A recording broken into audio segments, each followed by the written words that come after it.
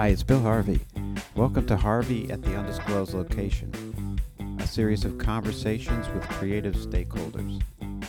Today our guest is actor, writer, director, and educator, Aryan Moayed.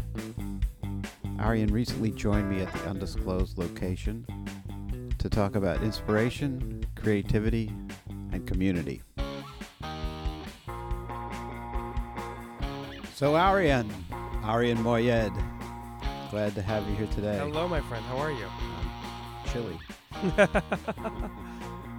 Aryan, I'm going to throw out some one-word descriptors and see if anything. Yeah, makes me chuckle. Aryan, you're an actor. That's right. Writer, Mm-hmm. director, Mm-hmm. educator, Mm-hmm. parent, Mm-hmm. advocate, Mm-hmm. and you are now chairman of the board. I'm now chairman of the board. The chairman of the board at Waterwell. Yeah, now I'm a chairman of the board at Waterwell. That's the newest thing. Crazy. All those things were pretty, true. That's what I do. I first saw you perform in Rajiv Joseph's Bengal Tiger at Baghdad Zoo. Mm-hmm. Amazing show. You played the role of Musa That's right. opposite the late, great Robin Williams. Yeah.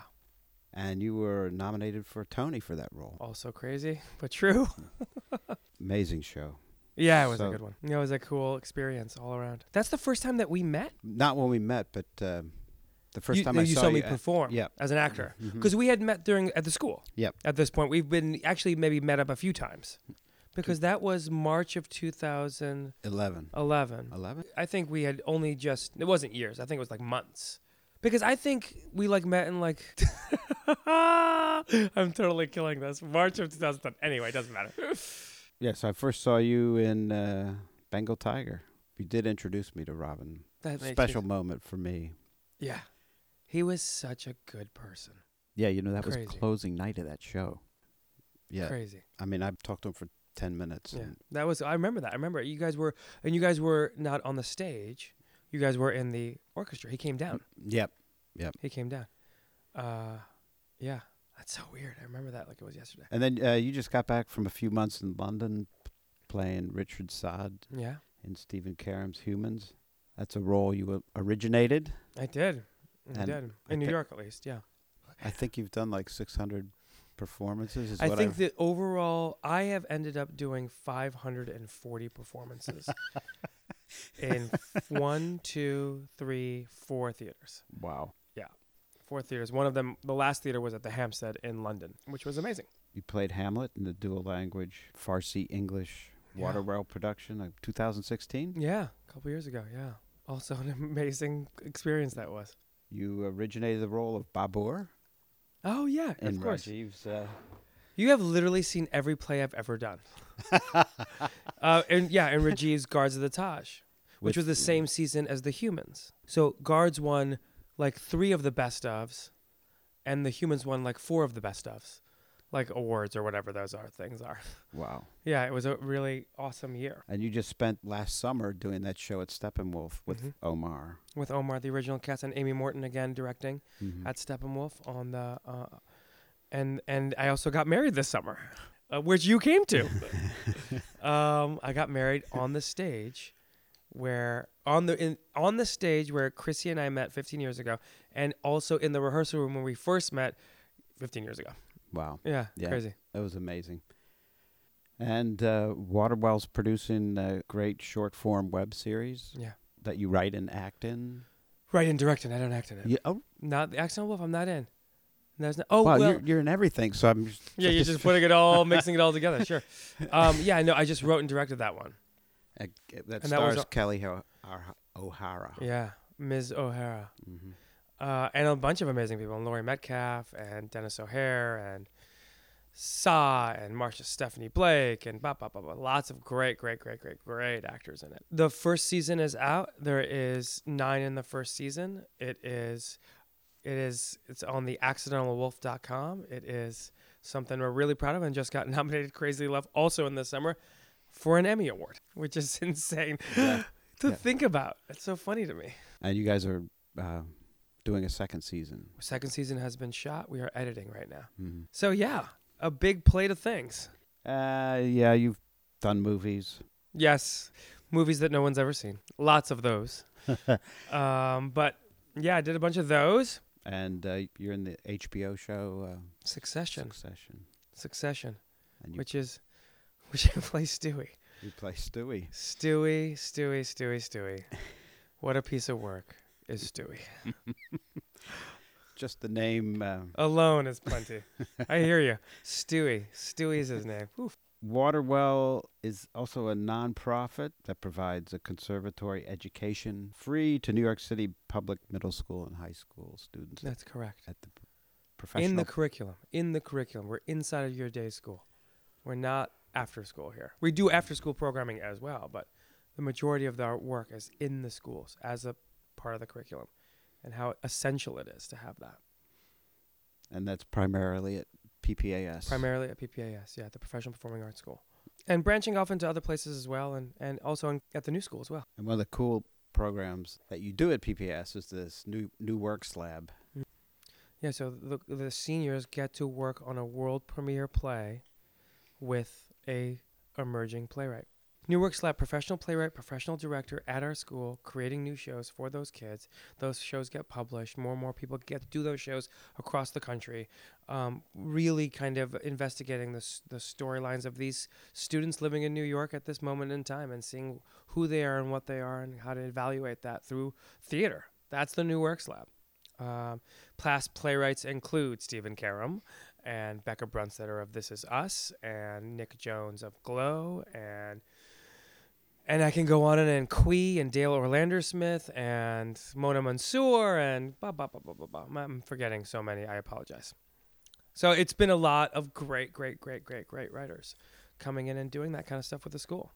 It's an amazing opportunity for New York City high school students. Yeah. And then the Waterwell Theater Company. Yeah, on the theater side of things. Just named a new artistic director, Lee Sunday Evans. Yeah, a name that is...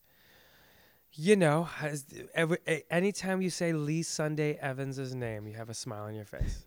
She is a great human being, an unbelievable talent. She is a visionary. She understands that the world of theater is not confined in these boxes called theaters. They could be elsewhere and in the community.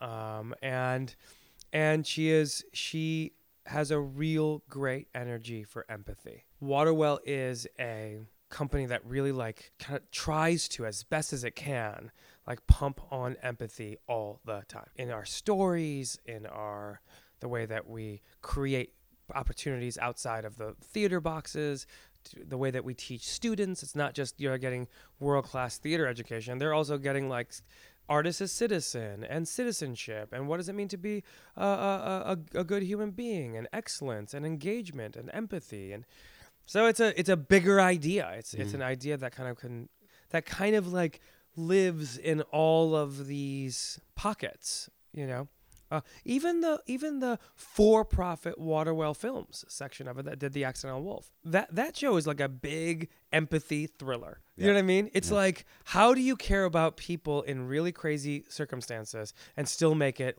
exciting and a thriller?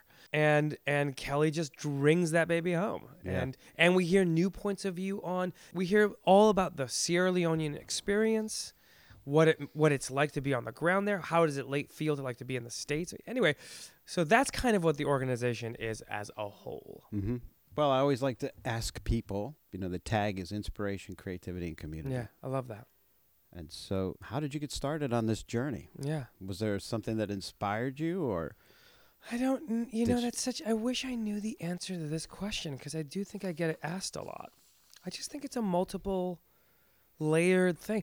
I mean, I'm 38. As a 38-year-old, I think at this point in my life that part of the reason that this is I'm here right now talking to you about these things is because I'm an immigrant. I think that's what I think because my parents came to this country, in their 40s. I was 5, from Iran, dragged all across the globe to come in the mid 80s. One brother had just fought in the Iran-Iraq War. Another of my brothers was living in the States for 4 years by himself, as he was a student at the time. And my sister was back in Iran, like upside down, and escaping war and all of that, but also culture and comfort and ease and friends. And then I was a witness of that.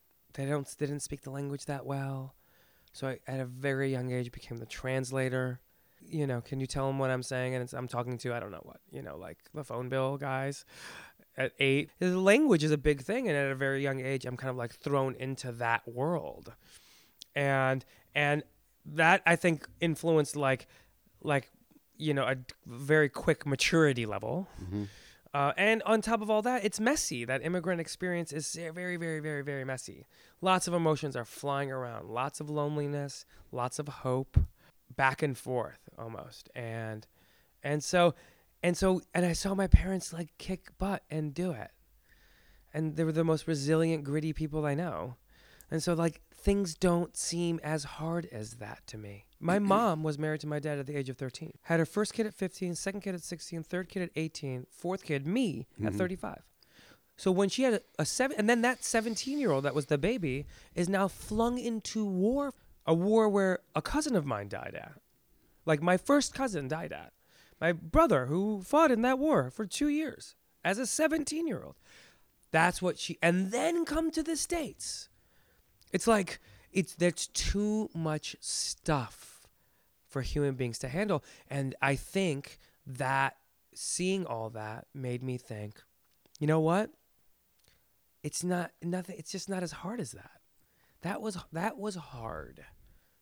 That felt hard to me. Man. And the rest of it feels not as hard. I mean, difficult, and there are plenty of obstacles and plenty of failures and setbacks and moments of like anger and all that stuff is still there. But overall, all those things that you've listed feel very doable, in a way. And it's also community. I also saw the Iranian community come into our households every weekend. And us going to other Iranian, and that community of people, helping each other and telling stories of how they got here, and telling stories of, remember back in the day, do you remember that guy? I remember that guy. Do you remember when, talking about stories is the way that culture kind of like lives on, which is what the theater is. That's what the theater is. And so those correlate themselves to me. So also, Waterwell is a community of excellent people. All of those things that you listed have, at least one, if not 10 people that have done, if not 20 people that have done so much awesome work at the company to make that happen. So, you come to the, you guys went to the Midwest, right? Yeah, we got to Chicago in the wintertime. It was, we got in 1985. I was 5 years old, and we got in, and it was freezing cold. I remember that. And then we moved into this apartment that my brother lived at, but he came when he was 16 because he went to college in Chicago. And so we're living in this little apartment and, on Berwyn, and all of a sudden it's like, here we go, life. And I remember like both the hope and the fear, like inside of those walls, which we couldn't. There was too many of us living there. There was I guess 5 of us living there, and so then we got out of Dodge and we went to the suburbs. And again, that's even a miracle. I'm being honest. Like the mere fact that my family figured out to move to a suburb, but live in the not predominantly wealthy section, so we can benefit by getting the schooling of this predominantly wealthy public school. Even that seems to me impossible. And they did that. That seems hard to me. Yeah. It all seems harder to me. You're a dual language, at least, right? Yeah. Only, yeah. Oh, well, dual, yes. Farsi and English, yeah. I was in ESL classes because I didn't speak any English. Right. So I was from ESL from like basically first grade to fourth grade, learning English. And the ESL group, which was maybe like, there was maybe like 15 of us. We had to perform in a like what I'm gonna describe as like a hello ceremony, which is basically we come and say hello in our languages in our native garb and to each other, and then teach the audience that or something like that. I don't remember the specifics. And I remember it was in the 3rd grade, and I went up there and I was flipping out. And my costume was definitely more like from the Russian side of Iran than anything else, because I didn't think my parents had like the proper stuff to make that happen. So it looked a little maybe Russian, like maybe from the Azerbaijan region or something. And I said hello, and I remember looking out in the audience. I remember Miss Rohr, my 3rd grade teacher, like waving at me. And I was like, this is amazing. This is absolutely the greatest thing I've ever felt in my life. In high school, I mean, really in high school, we there were so many shows. And I started doing the shows. And some of them were, I mean, they were all high school shows. Not as good as the ones that I think our students are doing. I just saw a production of Machinal last night that the juniors did. That was unbelievable. All this to say that, you know, we were just doing plays. We were doing all the standard plays that you would do at a public high school, but just getting a lot of opportunities for that. And then, you know, I don't know how the transition was made, but every Iranian boy, like I'm guessing every Iranian immigrant boy, there's an expectation that you're going to be a doctor. But my brother was a doctor, the one that fought in the war, ended up coming to the States and became an anesthesiologist. So my parents had that bragging right. And then my other brother, the one that was here when he was 16, was like a very successful businessman with like multiple stores and shops all across the country. So they had that bragging right. So I kind of like slipped in between. and I remember just crying one day, and my dad's like, "Why are you crying?" And I was like, "I don't know what I want to do." He's like, "Do what you want to do." He's like, "Just whatever you do, just be amazing at it." And I was like, "Oh, okay, that's a good goal, I guess." I don't know what I said at the time. And then I applied for schools, and I didn't get into any schools. 0. I got into 0 schools. I got to Indiana University, and that was the best thing that ever happened to me. And two or three little milestones that I always think about this happened at this time. When I was 17, I had a film studies class. That was, the teacher's name was Mark Ferguson, who we're still friends. Mark, the movie El Mariachi, Robert Rodriguez's El Mariachi, had just come out in Sundance like a couple years ago. Yep. Big hit. He made it on $7,000 of drug money. Yep. And he wrote a book, Rebel Without a Crew. Yep. And at the end of the book is like an appendix. And in it, somewhere in there, it had something like, if you want to be a great director, you have to make 17 bad movies. And my 17-year-old, 18-year-old brain, that made so much sense to me. Like I was like, oh, I completely get that idea. If you do it a lot, eventually you get better. If you don't do it a lot, you won't get better. So I will know. If I stop doing it, I won't get better. That was one thing. And then I went to Indiana University for like a seminar to like meet like the undergraduate advisor, Charles Railsback, who is now my friend. And Charles, I asked him, how many shows can I do here? And he goes, well, you can do as many as you'd like. So I did. I ended up doing 15 shows while at Indiana University.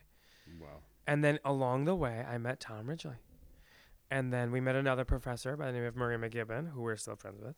And Murray said, in the theater, A plus B does not equal C. A plus B equals giraffe. And that made a lot of sense to us. And then basically we're like, oh, so we can do whatever the fuck we want to do. We can literally do whatever the hell we want to do. No one's going to tell us to. So we moved to New York, and the idea that we were going to make theater to change the world sparked at 21, 22 years of age. And we knew essentially nobody. And we started Waterwell. Mm-hmm. And we just started doing shows. And we didn't know any writers, and we didn't know any... We didn't come from money. We had no idea how to do a nonprofit. We didn't know we didn't know anything. We knew nothing. So we wrote and directed our first show, and then we put it up, and 30 people came, and then we did it again. And along the way, we became a nonprofit. And then we did another show, and that led to another show, and that led to another show. And then we were getting better writers and better really trying to be responsive to the world that was around us, trying to not pick sides. And it's not about our political leanings. It's because we were now reading, Tom and I were reading, we were reading the Bible, and we were reading the essays of Martin Luther King, and we were reading about Gandhi, and we were reading about all of these amazing people, and they were inspiring us, and that was like our thing. That was our kind of like worldview. I mean, we were also punk kids that were also, doing whatever the fuck we wanted to do, but still, like, those were the things that were inspiring us at that time. And then so we got better at that too. We got better at the empathy side of things, I think. And then we did, Hannah and myself and Rodney and Tom Ridgely, Hannah Cheek, Rodney Gardner, Tom Ridgely, and myself, with Lauren Kreger doing the music. We made a show called The Persians. And we were, I guess, like 25 or 26-ish. And that show just spoke to people. We adapted Aeschylus's The Persians and called it The Persians, a comedy about war with 5 songs. And it went from, under St. Mark's, and then it went to the Old Paris Street Theater, and then the New York Times came.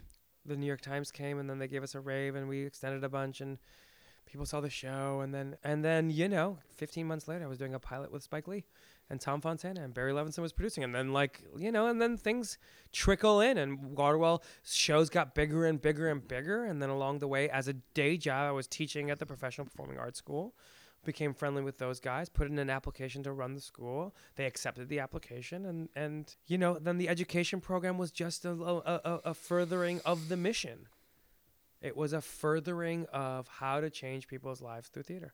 So that's kind of like the trajectory. But I'm very interested in place. Is place important to you as a creative person? Yeah, no, I think I do believe that place is a very important thing for me. I love New York City. I think it's an shining beacon of hope with regards to democracy working. We make it work. Yes, there's bumps and bruises. Yes, the trains suck. Yes, so much stuff. But we make this work. And if the rest of the world were to see this place, I feel like people would stop. We can start talking about the ways that we connect. And so I do think of that. Also, I've only lived, it's so funny because you and I have completely different like New York City experiences. One, you being the mayor of Williamsburg. I've only lived in Midtown Manhattan. I've only lived in Hell's Kitchen, period, the end. And that place to me is the place that I want to die at. I mean, I love it there. Mm-hmm. And it's flawed in a gajillion ways, but it's also my place. It's my home. And decisions were made as a young vagabond actor, that what are the choices of the shows that I'm going to be doing? And oftentimes that leads to me saying no to projects that are not in New York City. I've done that more times than my agents and managers would like me to admit, because I have a life here. And as much as I love America and all the different cities in America, and I love Chicago, and as much as I love London and all these other great places, and at the end of the day, I like being in this place. Waterwell, and our belief is that, theater should be changing place. Place should be changing theater. That's why we think at Waterwell, putting shows outside of that theater box. How do we get the community to come back and invest in the theater, and how do we stop it from being this thing that acts as that needs wealth and access and privilege to go see? Let's flip it on its head and see what else is out there and see what cool stuff can be made. Well, in theater, there's usually 2 components at least. Yeah. A viewer and then someone doing an activity. Yeah, exactly. Someone doing an activity and someone watching that activity. Yeah. I mean, some people might even forego those and say you don't need more. It could be more. It could be more. It could be less. Yeah, exactly. It could be singular. That's performance theory. Yeah, no, I know exactly what you're talking about. That just serves for the exploration in a lot of ways.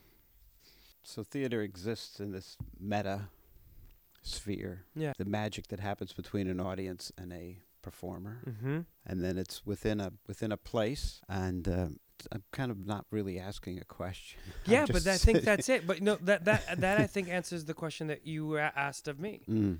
It's not. I don't know if it's just two things, but two things that it can be is the community and the doers of the activity, as you were saying, and those two things together rarely want to talk to each other. I think that we want theater to be given to everyone and given as an access point because it's the easiest thing to do. Get up, run around, be imaginative, play. You know, when you're a kid and play cops and robbers or whatever. Like, imagine, see, feel. Yeah, sure, you're a monster. Sure. Okay, who cares? You know, I do that with my kids all the time. You're a monster. Okay, I'm a monster. Great. What kind of monster? And then they say, look, you don't have a shield. Yeah, I do. I got the shield yesterday. You know, play. Yep. And when you have kids that play like that, their imagination can go wild. And when they have that imagination go wild, what happens is that they start building confidence. And when you start building confidence, you make better decisions. I think that theater has wide-reaching tentacles to every household if necessary and for free. What do you need but an imagination and just a little bit of like risk? I mean, that's it. And in classrooms, it's not like even real risk. It's make believe risk. Maybe, are there two types of performances? There seems to be a style of projecting, kind of megaphone. Yeah. Here is my message. Boom. Message. And then is there another style that is Truth. Mm. I think that's the other thing. Because if it's truthful, if it's honest, it means that it's messy. And let the people decide what it is. Let the people decide. I am Iranian. I'm an immigrant. I am male. I am straight. I have my own values. Some of them are probably similar to yours. Some of them are probably not similar to yours. And blah, blah, blah, blah, blah, blah. We're both going to see a piece of art and we're going to decide. And inside of a space and a place. And I think that if that is the overall tenant of the piece of art that's being made, I think you get away from the, you know, what you were saying, the like, you know, like the megaphone, like, I'm trying to tell you something. This is the message. Don't you get it?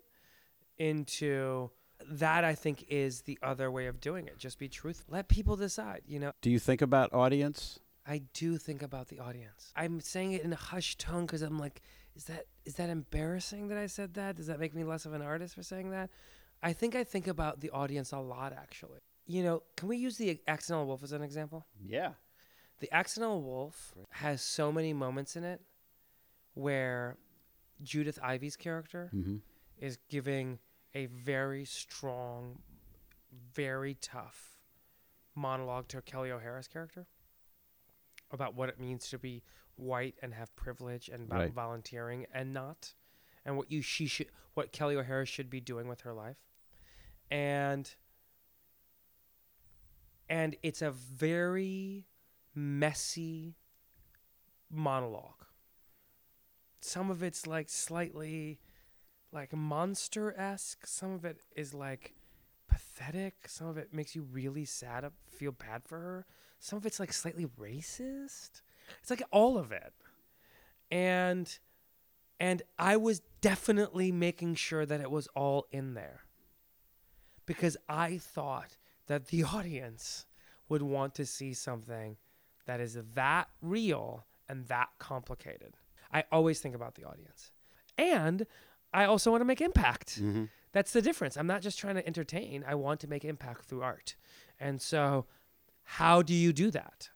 You get truthful. When you're doing a live performance, when you're acting, you get energy from audiences, different audience. It seems that as a group, audiences have different energy, right? Yeah, man, that's the spirits. That's the good stuff. I think a lot of it is, I'm going to say this, the easy stuff, but I think a lot of it is opening yourself up and saying, this is me, as truthful as I can be, flawed, not perfect, and this is what I'm going to do. This is me. And really trying to empathize. I think acting comes easier for me because I think my parents taught me a lot about empathy and caring about other people. Mostly because we were immigrants that everyone needed some help. Mm-hmm. Our communities, all of our communities needed some help somehow, some way. And so my parents were a conduit for that. And I watched that constantly. Come over to our house. Let me help you with this. Let me help you with this. And then it was very easy for me, and it's still very easy to me, to try to, as best as I can, as with all of the DNA that I have and all my experiences that I have, to try to empathize with the broad strokes of what a person might be going through. And what happens in those moments is I think I dive into that person's story. Mm-hmm. Make it up, but I dive into a person's story. And then I've now built a world like very quickly.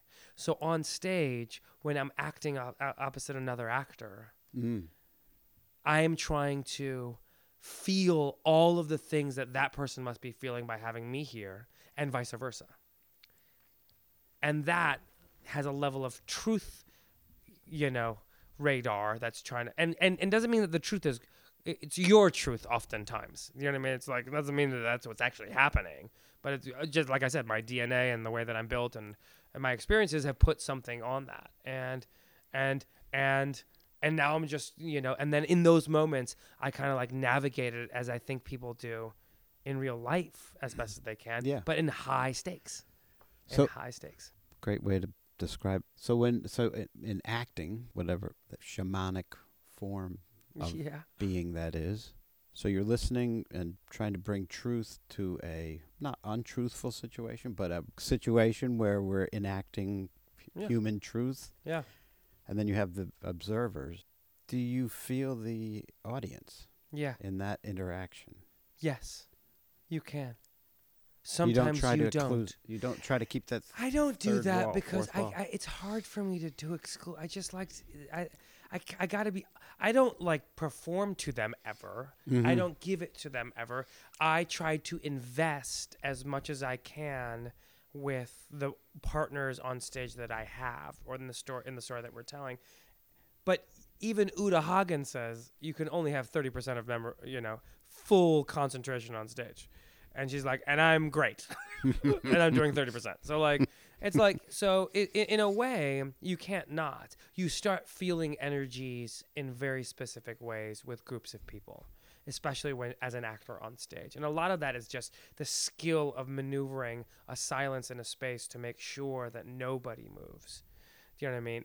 And a lot of it is as simple as let it all go, just focus in on the other person.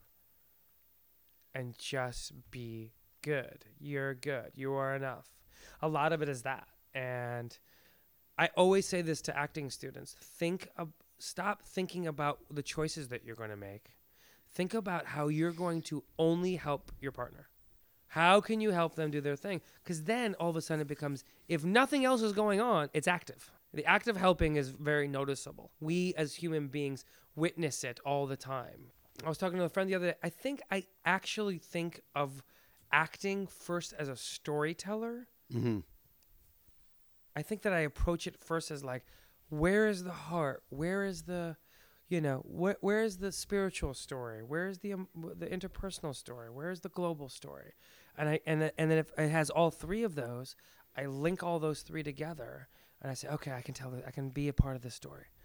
Now, what do you want me to do? You want me to memorize this? You know what I mean? You know what I mean? Like Show it up needs Tuesday. Yeah, and then it's like, okay. The rest of it seems Stand easier. here. Yeah, exactly. And just explore truths, and more truths. But yeah, exactly like that.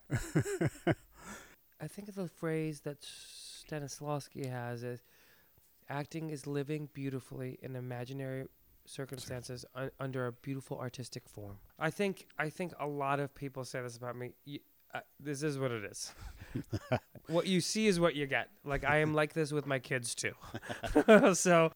But because of my experiences and being validated in certain ways, Tony nomination, being in cool shows, and also tasting the top. Robin Williams did a movie with Bill Murray work with Jon Stewart, and seeing what the top is like and seeing what the bottom is like with like off Broadway, that it all is kind of the same stuff, and it doesn't impress me in a weird way anymore.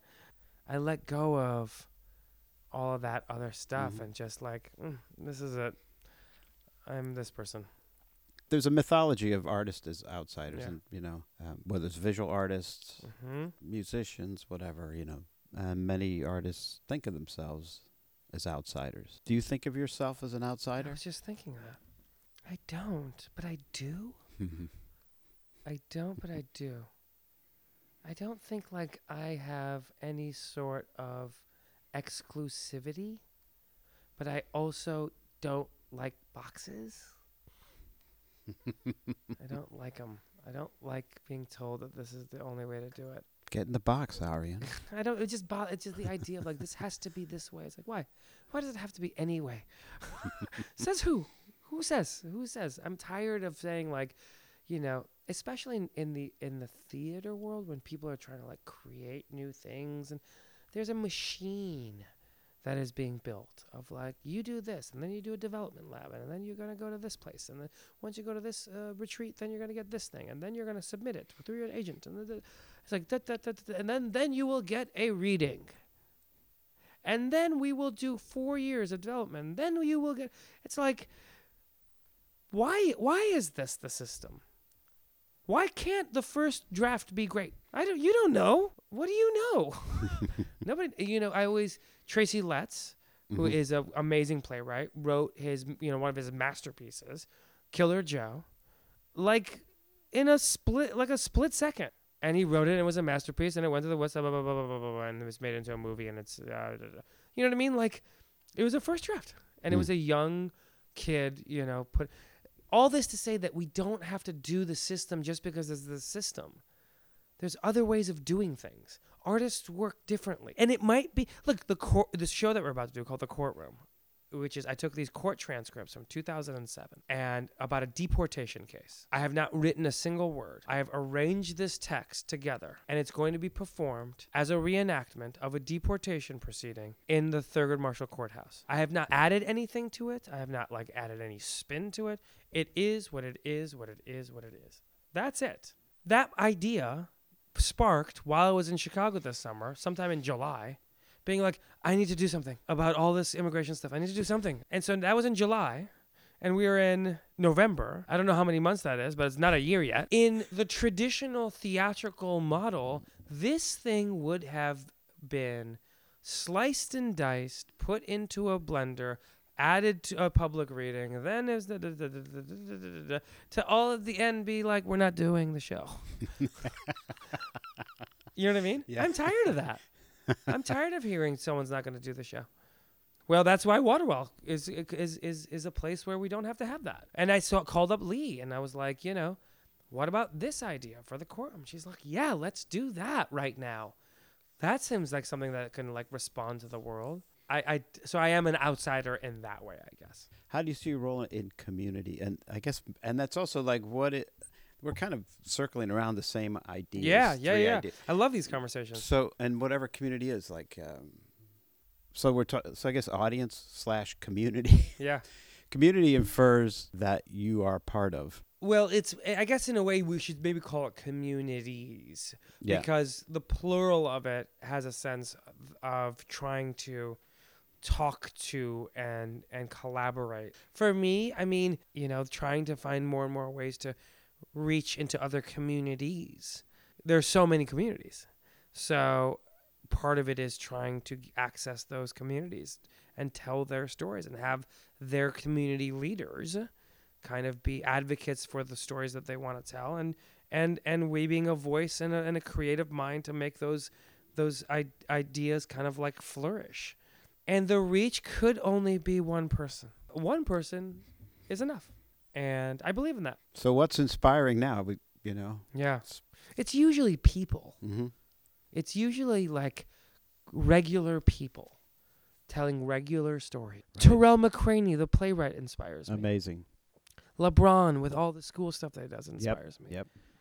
those are the things. I think it's people doing acts of kindness to help better society inspire me. Wow, Arian, I think that's a great place to stop. Done. I think we covered a lot. We did it. Right?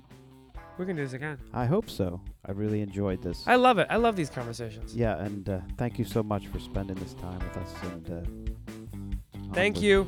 Bye-bye. Thank you, Arian. That was great. And that's all for today's Harvey at the Undisclosed Location with our guest, Arian Moayed. Hope you enjoyed it.